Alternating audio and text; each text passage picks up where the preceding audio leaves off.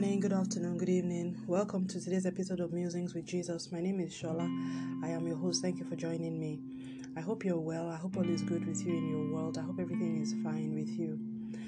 You know, I had a conversation with a colleague some days ago, and email conversation with a colleague in seminaries in Bible school, and I mentioned the testimony of what the Lord has done for us in my family, last like 11 months ago in February 2022, when a situation and a condition that we had been dealing with was just miraculously dealt with. It was a massive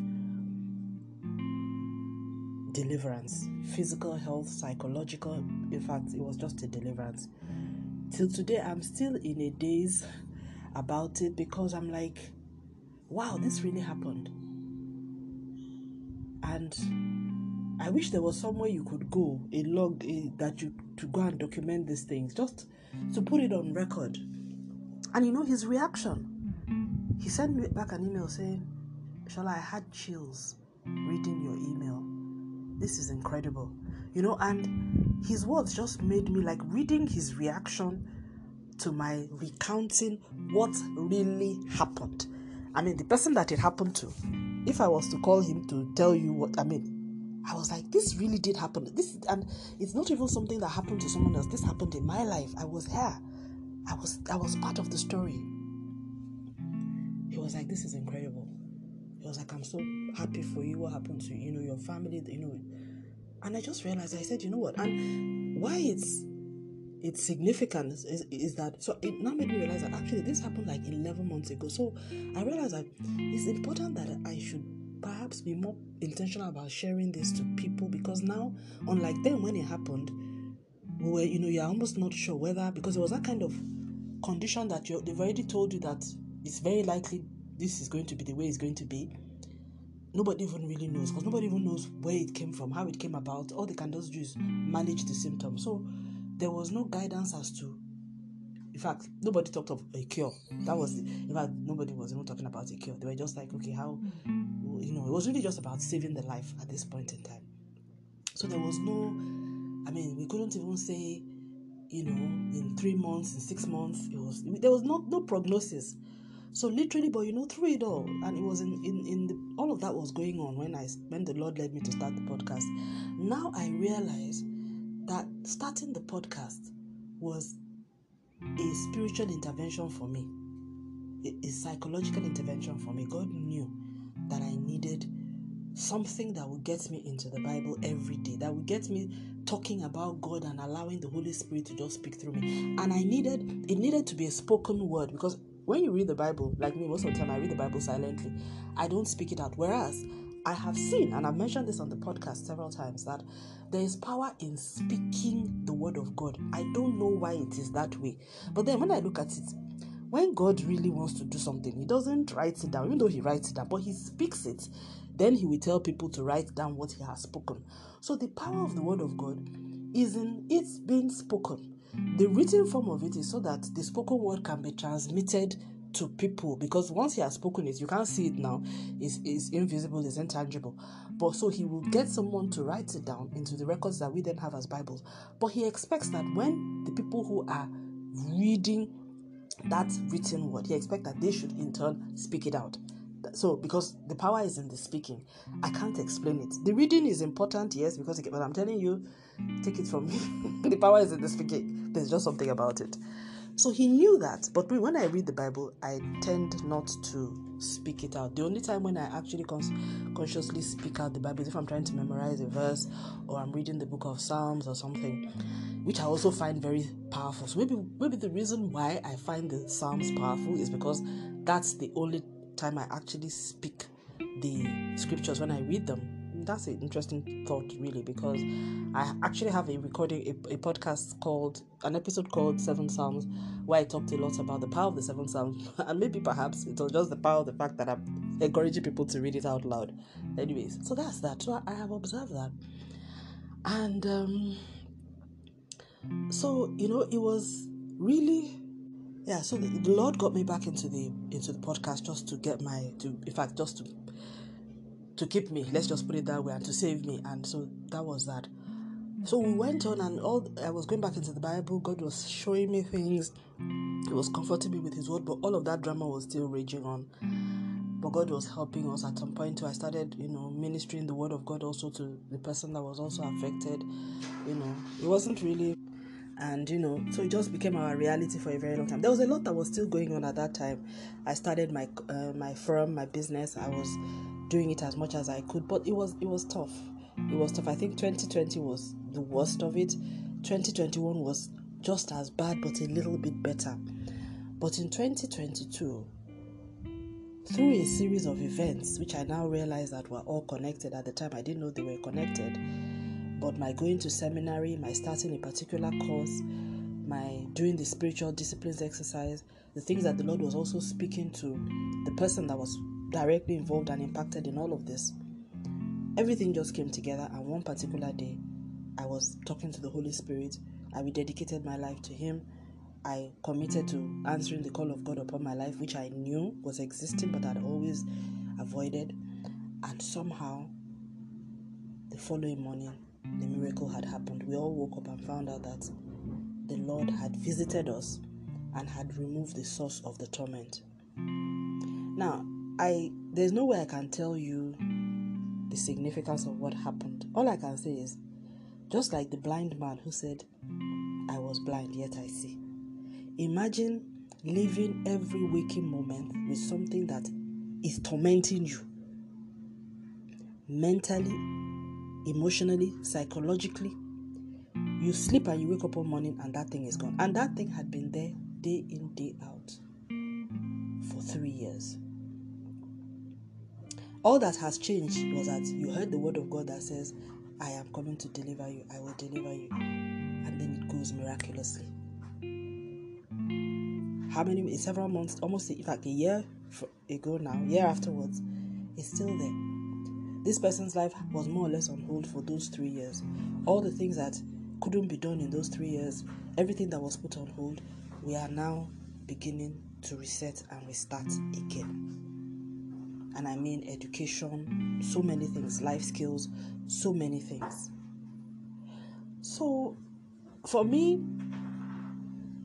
I don't want to so much focus on that. There are a lot of things that I can think of. I'm grateful to God because He showed up. I'm grateful. I'm so grateful to God because He showed up. I'm also grateful to God that He showed up even before He showed up. You know what I mean? I'm grateful to God that He intervened immediately, even before the physical manifestation came. Because what He did from the beginning was He came in and held us and started leading us. So even though we were still in the midst of the fire was still raging and we were still feeling the heat, He didn't allow it to burn us and consume us into ashes. But He came in, He was the fourth man in the fire. I cannot say that I was on the fire and God was not there with me. He was the fourth man in the fire. And this is talking back to the imagery of Shadrach, Meshach, and Abednego, who were thrown into the fire by the king of Babylon. Jesus was there with us. But, sometimes we would feel He would comfort us. We're not too sure. You just, when you are believing without knowing why you are believing, or you're just holding on. It's almost like when someone is in a shipwreck and a piece of driftwood comes out, you hold on to that driftwood. You don't know if that driftwood can save you, but that is the only hope that you have.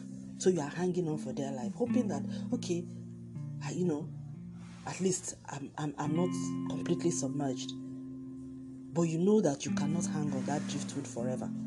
You don't even know. But, the driftwood is here. I will hang on it. At least it's preventing me from going under for the now. And that's how we were doing. But eventually God took us to shore. So for me, I just realized that perhaps I need to be a bit more intentional about telling this testimony now. And I realized that our lives should be, or my life from now on should be constantly looking for opportunities to testify of what the Lord has done in my life. I think before now, I had that kind of feeling of when God does something, you testify and then that's it. Let everybody know the big testimony. But I'm realizing that now, this is going to be a part of my story. And at every opportunity that I have to share this, I will share it. Both privately, maybe even there may be an opportunity publicly. But it's important. And I think I would also talk to the one who was directly impacted, so that he also seizes the opportunity to say, this is what God has done. I want him to also to understand that it was really God that did it for him. And I think that's the learning that I'm getting from this now, so that if ever he's ever told and he ever has to say this, he can recount it properly and say it was a miraculous healing. It had nothing to do with medication, because in fact the medication wasn't working, or rather, let's just say the medication was limited in what it could do. So it couldn't stop the symptoms, it could just stop it from getting out of hand. But even that point, that borderline limit was it was just, in fact, it was very tenuous. So at some point it would almost look like it would get out of hand even with the medication. So it was just barely, but there was a lot that just needed to be done just to keep things normal to a very large extent. It was an experience, and it went on for years. But God it went away. So I think the thing I want to say here is that anyone that says to you that miracles do not happen, first of all, the person is talking within the limit of the person's experience. So for instance, if, and it's very possible, there are billions of people on the earth. So if, for instance, I tell someone there is no girl that is up to 6 foot tall, what I'm in effect saying is, I have never seen a girl that is up to 6 feet tall. It doesn't mean that there are no women on earth, no females on earth that are much more than 6 feet. In fact, they are 7 feet tall. So when somebody says there is no miracle, or this whole Jesus healing thing is just in people's minds, there's no point getting angry with them, because they are talking based on the limitations of their own experience. But for those of us, for people who have experienced it, you can't even come and tell me. Or even if you do, keep it as in, do you understand? Because I lived it. I lived the life of before Jesus intervened and after he intervened. I lived it.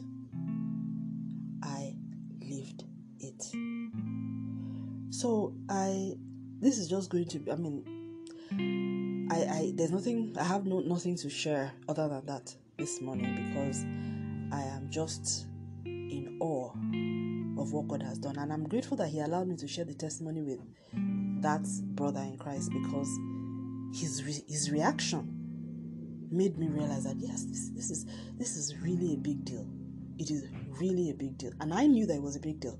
But from someone just seeing the impact that the words had on someone who was just reading a tiny snippet, because really, how can I condense 3 years of torment into three lines or 6 sentences on an email?